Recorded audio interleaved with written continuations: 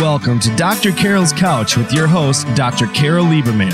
All comments, views, and opinions are solely those of Dr. Lieberman, her guests, and callers. Now it's time to have a seat on Dr. Carol's Couch. Here's your host, Dr. Carol Lieberman.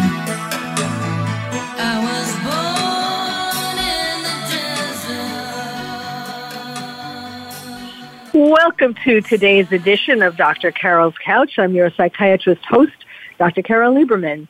Well, I have a very interesting show for you today. I'm sure you've been hearing, well, first of all, it's called the Putin problem. Is this Cold War 2.0, or will Kanye save us? Kanye West, that is. And I know that must be befuddling to many of you. It was befuddling to me when I saw the news about it. But in any case, with all that we're going through, with COVID and the economy and just, all kinds of problems, probably you may not have been paying super close attention to what is going on in Russia and what is going on with Putin and his loading more and more troops onto the border with Ukraine. Well, I think you need to start paying attention, and I thought it would be a great idea to have someone who was a super expert on this. I will tell you some of his bio for starters, but we literally would be here for the whole hour with me telling you it. But what I can tell you is, and you'll agree, is that he probably knows a lot more about Putin and Russia than Kanye West, to say the least. Okay. My guest is Brigadier General Peter B. Zwack. He's a retired brigadier general. He was a Defense Attache to Moscow. He's currently a global fellow at the Kennan Institute at the Woodrow Wilson International Center for Scholars.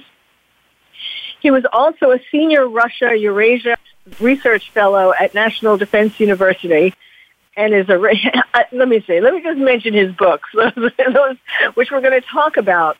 There are two of his books that are particularly relevant to this topic: Afghanistan Kabul Kurier, One Soldier's Story of the Taliban, Tribes, and Loyalties, Opium Trade, and Burqas. And the second book is Swimming the Volga, a U.S. Army officer's experiences in pre-Putin Russia. Really interesting stuff because they're spoken from a very personal perspective, looking at Afghanistan and at Russia from his experiences, personal experiences. Okay, I want to get right to it. Peter, welcome to the show.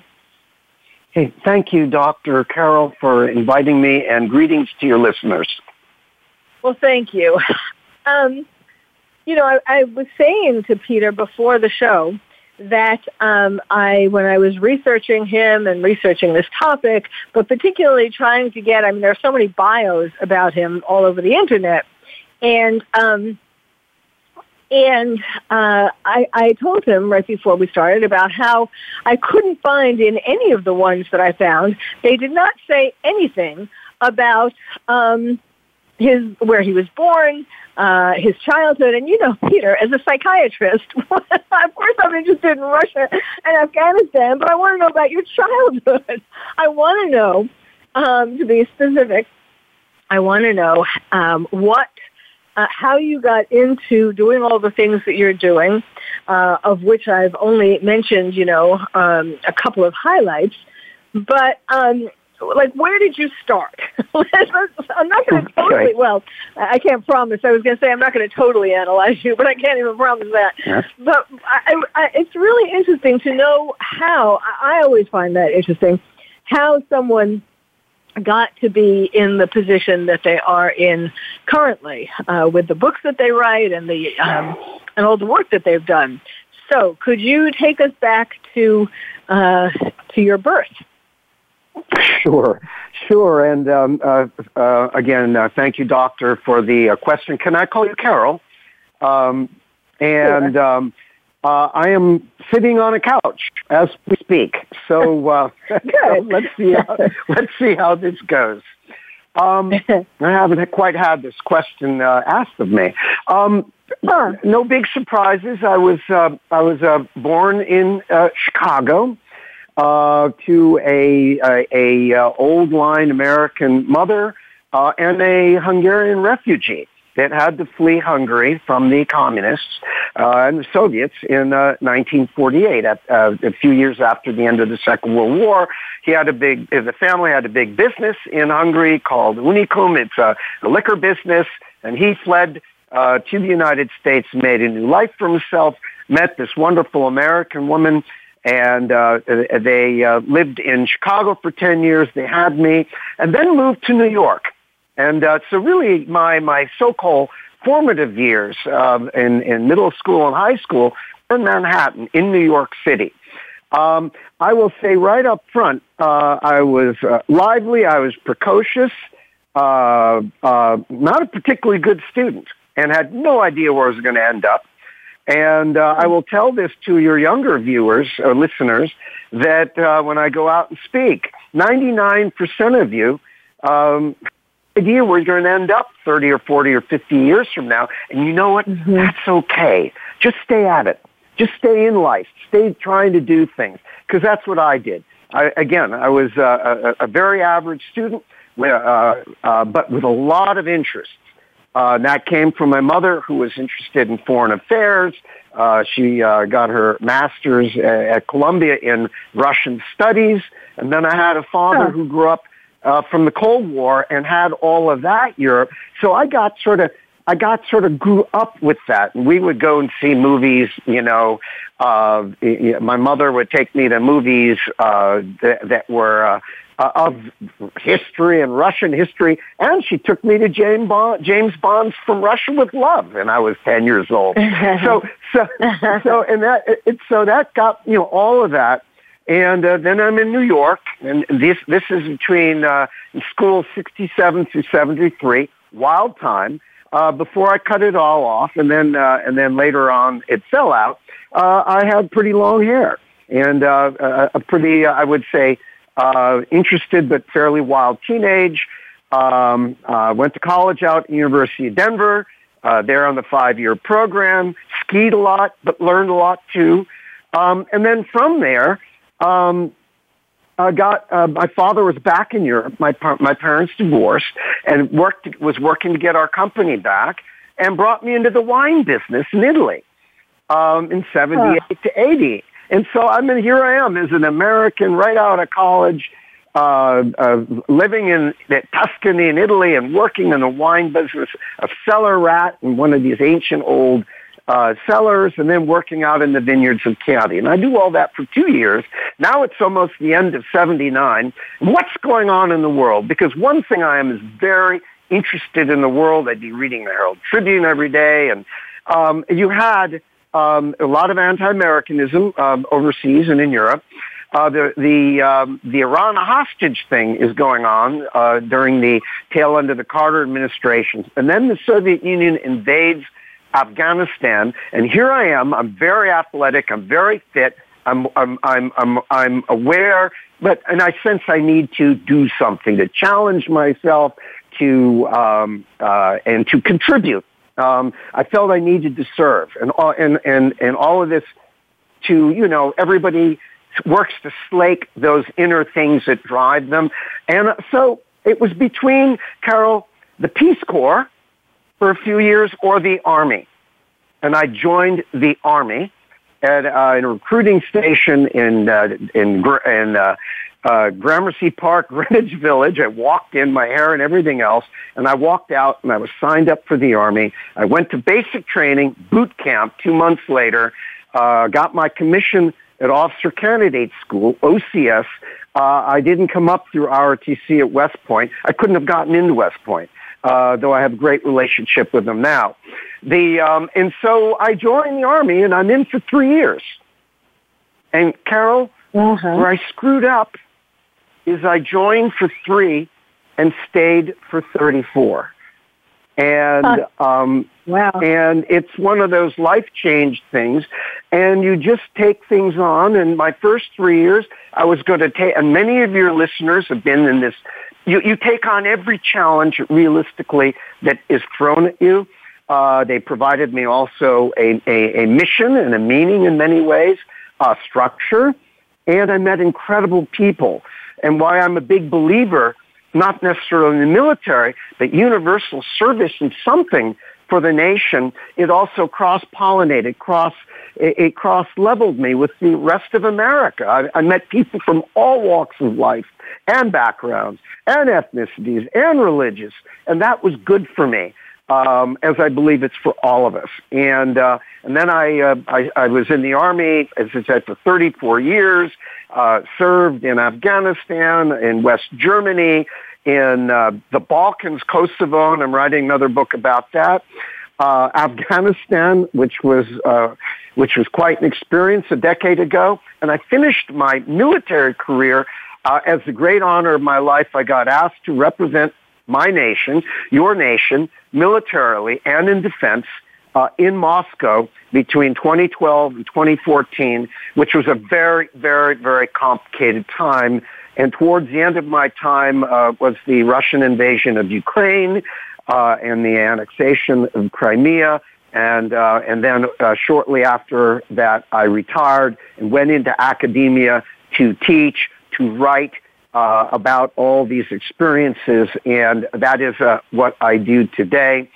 And I don't regret any of it, Carol. And life you kind of chart your life, but life kind of tapes you and charts you.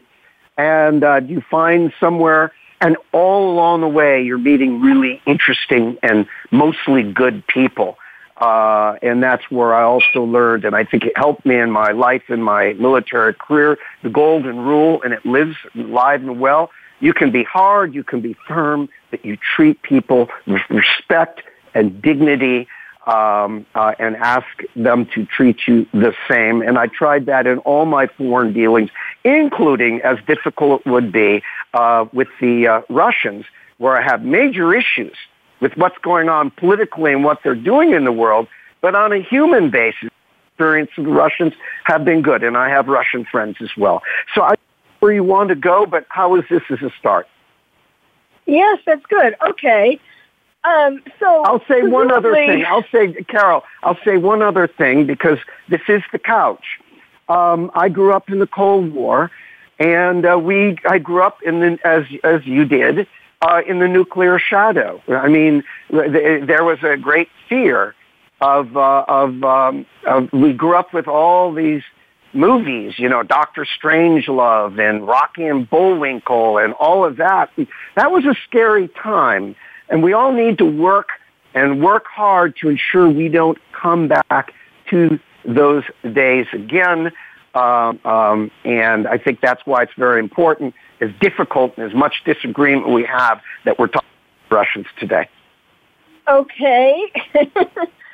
Well, I would imagine that your fascination with Russia in particular was engendered. I mean, your father, if I understand things correctly, it was because of Russia that your father and what Russia did to Hungary, right? That your father fled Hungary.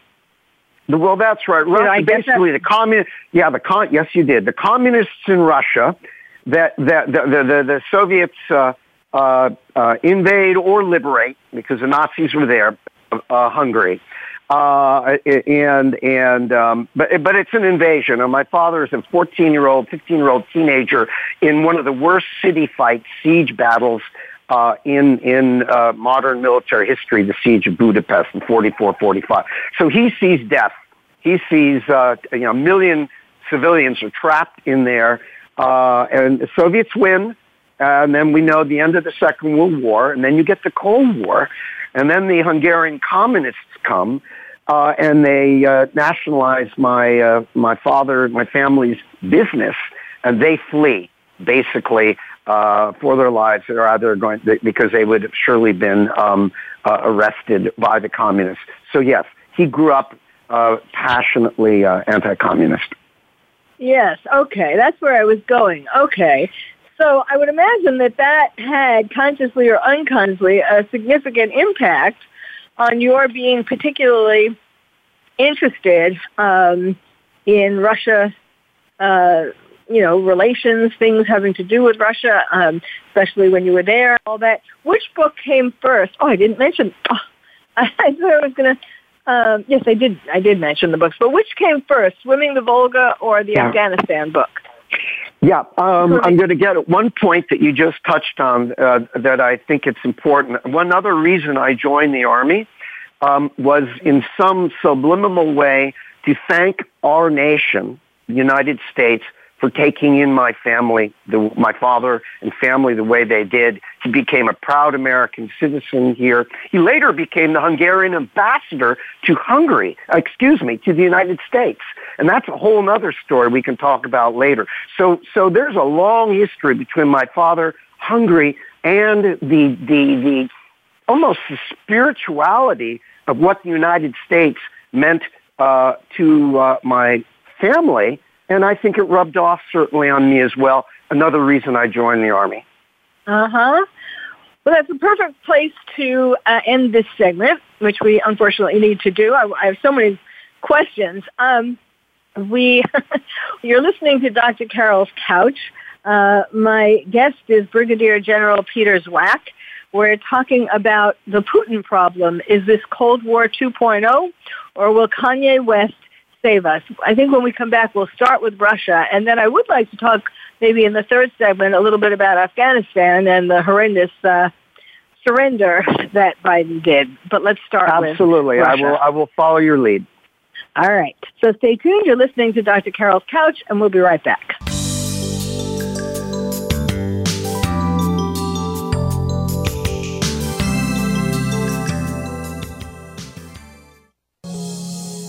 Are you having difficulty coping with these troubled times? Do you want help? Then contact Dr. Carol Lieberman today at www.drcarol.com. Dr. Carol is a certified psychiatrist who not only has won an Emmy, but is a regular on top television shows like Oprah Winfrey and Larry King. She's here to help you through books, CDs, and helplines. Having trouble relaxing? Check out her relaxation CD.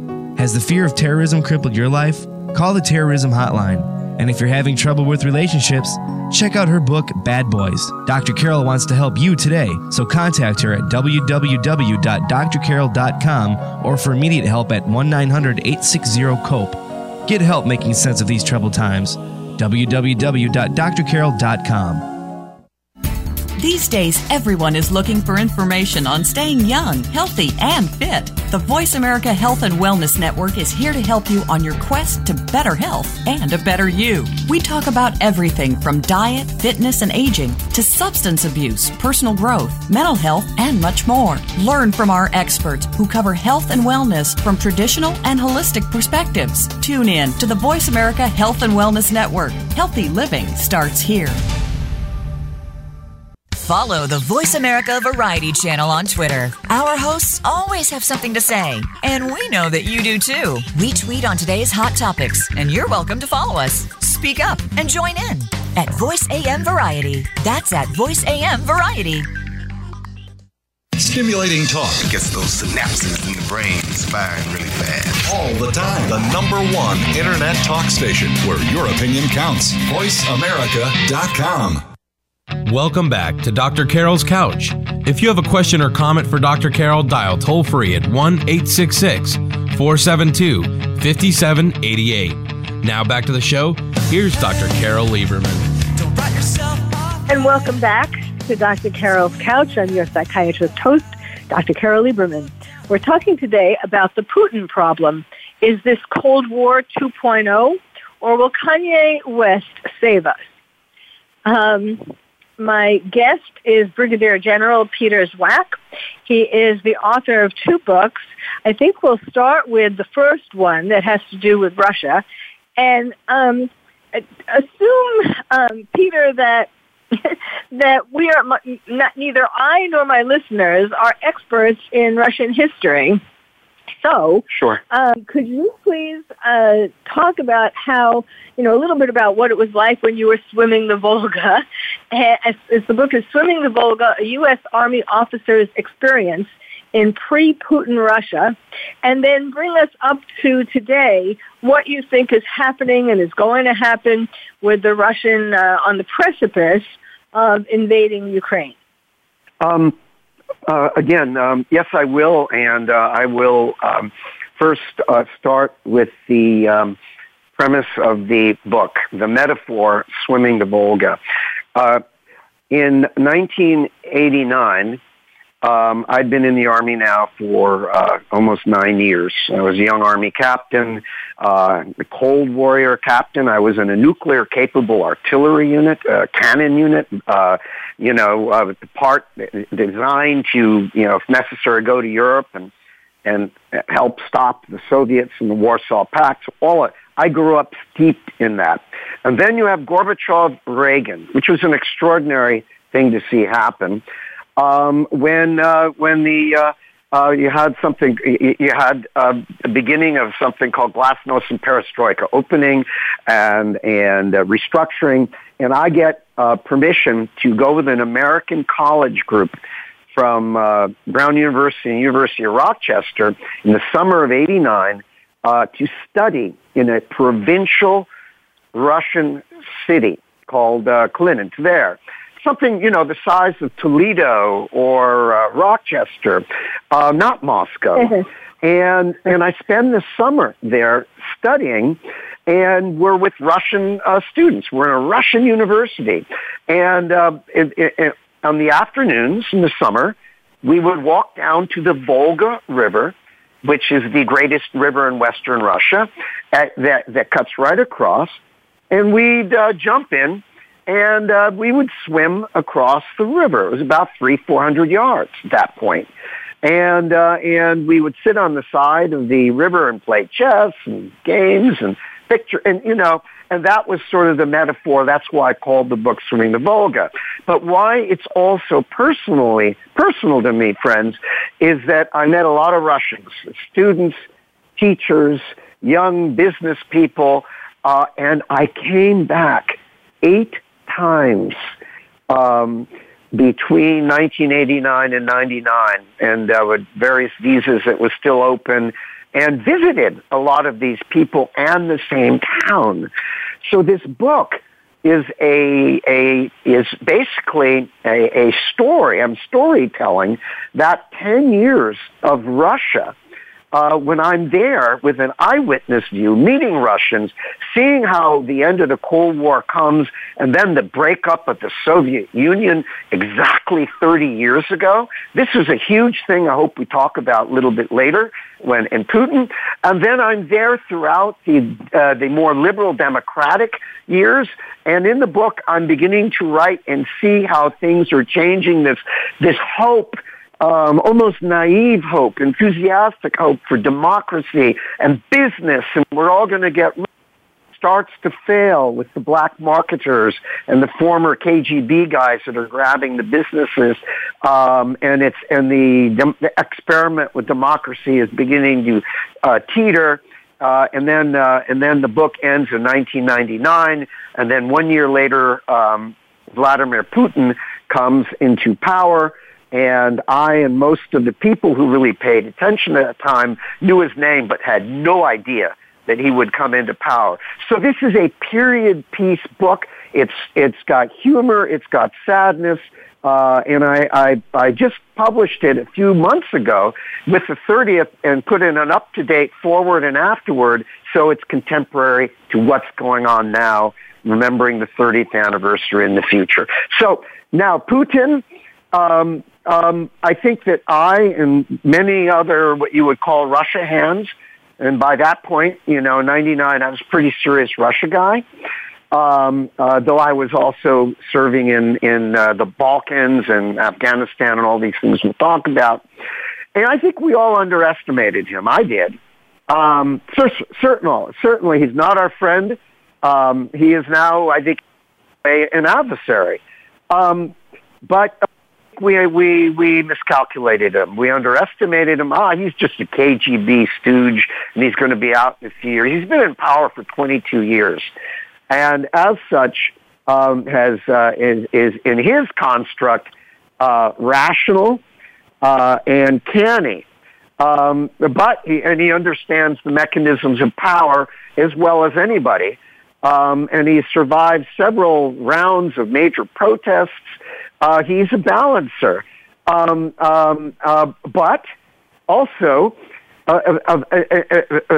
very proud, and I think this pride will get in his way sometimes, and potentially very, very dangerous. If that pride and an element of resentment in how he feels the West treated him, but it's hard for us to tell them how they've been treating us. So there's a lot of baggage in Vladimir Putin, wildly successful by any estimate. But we're in this difficult, I would say, awful continuum with Russia that friends. Russia extends, and most of you would know this, how many time zones? How about 11 time zones? It's just, 5 or 6 from New York City to Honolulu. It's longer on the Trans-Siberian Railroad from Moscow to Vladivostok on the Pacific Ocean than it is from flying to Honolulu from New York. It's huge. And you would think that the population of Russia is huge because they carved most of those 11 time zones out of the hide and carcasses of old empires and civilizations, and have created a lot of difficult borders for themselves. But how about, especially after the breakup of the Soviet Union in 1991, the Russian population in this gigantic country, and there's no other word but gigantic, enormous. How about 145 million people, plus or minus? What is the population of the United States? What are we about? 320 million, something like that? So Russia's population is 40% ours, about 1/3 of Europe, and 1/8 to 1/9 of that with the People's Republic of China, and Russia shares a border with China as long as our American border with Canada. So I'm just trying to give you perspectives. So when we look at Russian paranoia and schizophrenia and xenophobia about its borders, now they brought a lot of it on themselves, but they are punching way over their weight, except for the size of their country and national resources and nuclear weapons. So Putin has all of this that they're managing. I'm an American. I'm a proud European supporter, North Atlantic Treaty Organization. Yes, there are warts, but it's an alliance, and that's one of the things that the U.S. has, is that we have real allies. And the Russians have often in the world been out there alone or with makeshift groups of allies that weren't close, but they have developed a partnership. They're not allies with China, and we need to watch that very, very closely. So Putin is doing a lot of balance, but China traditionally has been a threat to Russia. Last thing, because I don't want to get too academic, is I encourage those of you that are interested in maps, just even if you've seen it 100 times, just look at a map of Russia, and then look at Europe, and look at Ukraine, where these problems are, and Belarus and the Black Sea. And I believe that Russia and the West have to find a way to sort it out.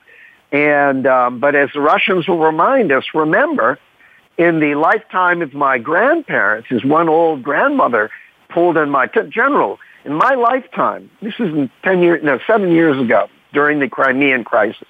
In my lifetime, in the lifetime of my parents and grandparents, the Nazis came from the West, and 20 to 26 million of us Soviets, mostly Russians, died as they stepped on the throats of our villages and towns. As Americans, it's hard for us to wrap our head around that statistic. It does not excuse the Russians for their often out of bounds and aggressive behaviors, but might give a reason to help understand why they are so sclerotic at times about the West. But we've got to figure it out with them one way or the other, because on a bad day, they have nuclear weapons, we have nuclear weapons, and we could accidentally take each other off the planet. So we've got to find a way. Okay. So why is it, and why are the Russians, why have they been putting troops on the Ukrainian border, and why are they increasing the troops and the helicopters and all kinds of armaments? What is why are they bothering to do all of this? Well, it all goes back, and again, I don't want to get too academic here, but again, it's the notion of the West. I go back 30 years ago. Imagine, it should have been for all, and it was for us, a joyous moment. The breakup of the Soviet Union. What did that mean, friends? That means on the day after Christmas in 1991, the Soviet Union, this huge country that was made up of 15 different republics, including Ukraine, Russia, Belarus, all these broke away. And all of these republics, including Russia, they're like big states, became independent nations. Now, if you're a proud, patriotic Russian, you don't need to be a nationalist. Just, you wake up and all of a sudden, your country is broken up, of which you are the dominant group, into 15 different nations. 14 of them are not Russia. And probably a third of them can't stand you and are delighted or have to be out of it. And so there's a lot, and a lot of people in the West are saying, well, we won the Cold War, Russia, weak country with nuclear weapons and all of that. So their pride is stung as well. So you have all of that. This was an incredible moment in history that should have been that in a perfect world, in the beginning of and I write about this time, I'm in Russia a lot, during the period after the breakup. And again, a lot of dashed hopes in Russia, which are capitalized and basically taken over by opportunists in all of that. So we are in this situation in Ukraine where the Russians don't, and they're wrong. I want to say this right now. They're wrong. A lot of them see Ukraine as not a real nation, not an independent. It's really part of Greater Russia and the Soviet Union, and we don't support their independence anymore, because they did. They supported them by treaty as late as 1994. But Ukraine and Russia and their history and peoples are interwoven in a lot of ways, though they are also distinctly different. Ukraine has been different. It is a free nation, and Russia is not willing to accept that. And now you're in the situation, you're watching on TV, NATO, North Atlantic Treaty Organization. I'm a big believer in it. I believe that NATO and Russia should be able to coexist. Nobody in NATO wants a conflict with Russia, but Russia sees NATO as an instrument, first and foremost, of the West, especially the United States, and it's expanding east into the old countries, if you will, of the Soviet Union, traditional Russian sphere and interest area. And the Russians will put on this, go back into their memory, some of it put on, and saying, but, this is a threat, and it's a military threat. Nazis came through here, and the Ukrainians should not and could not ever be part. Now, nobody right now believes that Ukraine or Georgia or Belarus are going to come into NATO anytime soon, and nobody's asking them to come into NATO. But the principle of NATO and free nations in the United is that the door is open when the time is right. And remember, NATO, which America is only one of 30 nations, the founding principle is that It votes at 30, it makes decisions at 30, and it's not just an American thing. Now, we are having discussions with Ukraine, and we are supporting them with ground weapons and things like that because there is a very real threat of a Russian invasion. Because of all wait. Yeah. Wait, let me. I'm seeing that we're going to be interrupted, and I'm trying to find a good space to do it. So why don't we do it right there and pick up when we come back with that? I mean, you explained it really well, because I know it's very convoluted. You explained it really well. My guest is Brigadier General Peter Zwack. We're talking today about the Putin problem. Is this Cold War 2.0, or will Kanye save us? So stay tuned.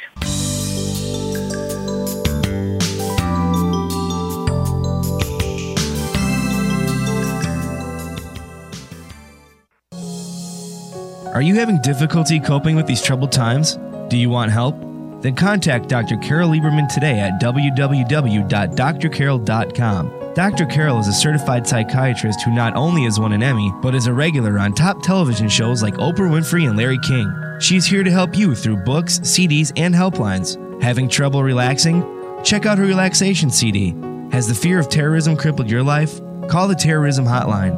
And if you're having trouble with relationships, check out her book, Bad Boys. Dr. Carol wants to help you today, so contact her at www.drcarol.com or for immediate help at 1-900-860-COPE. Get help making sense of these troubled times. www.drcarol.com. Tune in to the Voice America Variety channel on the Voice America Talk Radio Network. Voice America Variety broadcasts a diverse array of topics reaching a global community. Our experts come from all walks of life, and the topics they discuss are everything from current events, arts and entertainment, leadership, parenting, relationships, self-improvement, career advice, and a variety of other topics. Check us out today. You're sure to find something of interest. Voice America Variety. Talk on today's hot topics. We're with you wherever Alexa and Google are. At home, in the car, on your smart TV, and your connected devices. Hey, Alexa. Hey, Google. Play my favorite Voice America podcast on TuneIn. It's just that easy. But make sure you actually mention the name of the podcast show to make it work. The Internet's #1 talk station. #1 talk station. VoiceAmerica.com. Welcome back to Dr. Carol's Couch. If you have a question or comment for Dr. Carol, dial toll-free at 1-866-472-5788. Now back to the show. Here's Dr. Carol Lieberman. And welcome back to Dr. Carol's Couch. I'm your psychiatrist host, Dr. Carol Lieberman, talking today about the Putin problem. Is this Cold War 2.0, or will Kanye West save us? And if you still don't have a clue what I'm talking about Kanye West, we will get into that. Let's continue with where we were, talking about why Russia and Putin have increased their forces at the border of Ukraine, and in particular, why now? Like, did Putin wake up one day and he was bored, and he thought, "Hey, you know what? I don't like having lost all these countries, who became independent. I want Ukraine back." Maybe because the people from Ukraine, they were the two bombers. The Boston bombers were from Ukraine. Maybe he wanted the publicity or something. Anyhow, my guest is Brigadier General Peter Zwack. One of his books is called Swimming the Volga, a U.S. Army Officer's Experiences in Pre-Putin Russia. And so let's continue with that. You really explained, where we up to now, where we are, and why. So why don't you take us to today's time? Yes, thank you. I think, again, friends, it's very important when we talk NATO and all the big organizations. It can become quite confusing with all this. But fundamentally, NATO, in 1991, the Soviet Union breaks up. And there are arguments about who said what about NATO expansion, enlargement. There was no official position. But but NATO, it took 8 years. So this wasn't a Western NATO plot to expand NATO. It took 8 years between 91 and 99 for the first 3 nations, the formerly Central Eastern Europe that used to be under Soviet occupation, not even part of the Soviet Union, to come into NATO. And that was Poland, Hungary, and the Czech Republic. And it was Hungary, from where my father came from, as a refugee.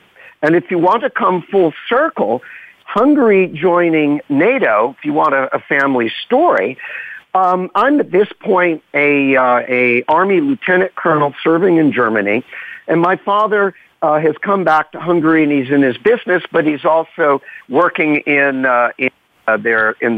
politics and all that. Well, in this world turned upside down of the world of the end of the Cold War, the West coming in and Hungary coming in, he becomes, as I touched on, Hungary's first ambassador to the United States of newly democratic Hungary. And it just shows the full circle. I'm in the Army, and you had this where we both completely supported NATO and were different parts of all of that. And now this type of story is happening hundreds of other places, in Czech Republic, in Poland, and then NATO continues to very carefully but deliberately expand into the Baltic republics, Romania and Bulgaria, and to where we are now, up until 2001 in the Balkans. Now, the Russians were originally part of something called NATO's Partnership for Peace, but the relationship just didn't go well. The Russian government's regimes changed. We had situations in the Balkans and Iraq. Relationships really start to go bad. We had hoped after 9/11, there had been a hope things would get better. The Russians did put out a peace feeler, but things were really, really going tough at this time. So, make a long story short, Ukraine sees these other countries that have gotten in NATO, and it wants security. And there were 2 reasons NATO exists, in my mind, after the Cold War. And the biggest one, at the immediate end, was to bring in all these countries in between Central and Eastern Europe, between Russia and Central Europe, that had been caught in between in these horrible wars and the Holocaust and invasions, East, West, North, South. They all wanted to be part of a security structure where they were protected. And also, with that, you keep clamps on nations having claims in other nations, like the Nazis did, and stop all this dangerous right wing, which in theory, as we tell Russians, would be dangerous to Russia.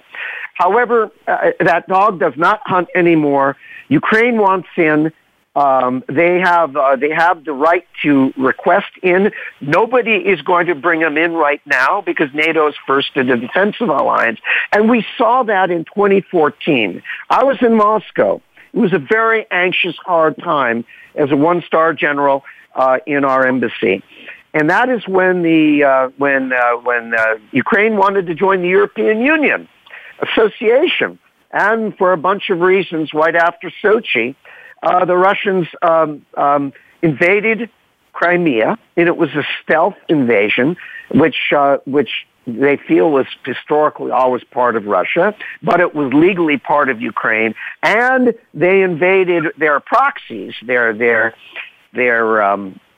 proxy forces, what you call Eastern Ukraine. Ukrainians fought, actually. And modern Ukraine, I think, was born in the terrible battles in 2014 and 15, of which it stopped with Minsk Accord and all of that. Those are the boundaries. So let me Yeah.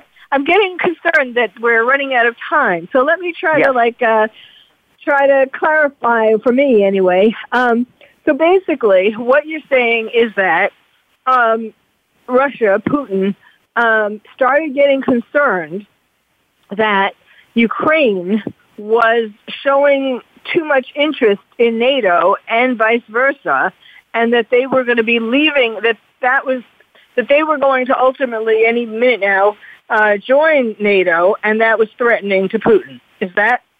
That's correct. That's correct. And in eastern Ukraine, you also have a number of ethnic Russians and that are caught, that are, being basically played, I think, by the Russians. However, they're caught in between. A lot of them want to remain Russian and all that. Yes. So all of this is going on. Russia already has invaded Ukraine. They invaded them 8 years ago now. But we've had this line now, and now with all of these discussions and the tensions, the Russians are now been posturing on the border. They have the ability to launch an attack, but they are, I think, also want to make a point. They're holding back. They're also seeing that we're resolute. We're not going to put U.S. and European soldiers into Ukraine, but we're doing everything short of that to support, because we're not beholden to Ukraine in a defense treaty like the NATO nations we are with them. So it's a very dangerous thing. Last thing on this, and you used the term just right. I think that while we are in many ways diplomatically at a precipice, the Russians are at a precipice. They know if they invade, now they've got the whole world watching, all of Europe watching, more economic sanctions. The Russian people might not all buy into it. And the Russians are also very worried about what's going, around in governments. And I'll stop on this line. The 30th anniversary, they're also completely nervous about what you call color revolutions, meaning nations that fall to democracies. And you see the 30th anniversary, countries right now that used to be part of the old Soviet Union are having major problems. One is certainly Ukraine, Belarus. How about Kazakhstan, which is right near Afghanistan, and Georgia, and Armenia and Azerbaijan. So there are a lot of things now on Russia's old periphery. These are independent nations, all right, and should not be under a so-called Russian sphere of influence. Certainly the Russians have interests, but we will not accept it because they were part of the Soviet Union, that Russia is the dominant country. So much, friends, is going on, but Ukraine is in the middle of it. We're sticking up for the Ukrainians. The Ukrainians look like they're going to fight. The Russians know if they invade, I think that they're going to get into a very difficult situation where they could probably win the first fight. Now they're there in an unpopular war, partisans and all of that in the rear, and the prospect of their own population getting really nervous and unhappy when Russian body bags come back. And also 1/3 of the Russian military are draftees, are conscripts, meaning they would be occupying in an unpopular war something that could go on and on and on. If there's anything we've learned as Americans, it's really easy to get started in a war and a conflict. It's really hard, as we saw with Afghanistan. Yes. And plus, I wouldn't imagine that the Russians want all that money going to fighting the war when they're having enough problems with their, that's right. Living their, what am I trying to say? Their quality of life. Yes. One quick, we're pretty much just a 20-second answer. What do you think is going to happen when Kanye West goes over there? I think it'll be, you know what? The hell with him. Let him go. It will be a media circus. It'll be a cultural event. And frankly, I'm of the mind, the more cultural events we have of the Russians right now, when things are so bad, I think the American people are smart enough to be able to figure out how this is going on. So I'm not going to lose much sleep about it. It will be a circus. It will, and I'm just going to leave it at that. Okay. Well, I hope Putin likes Kanye's music. Let's say that. Well, it shows the fact that they're doing it. Yeah.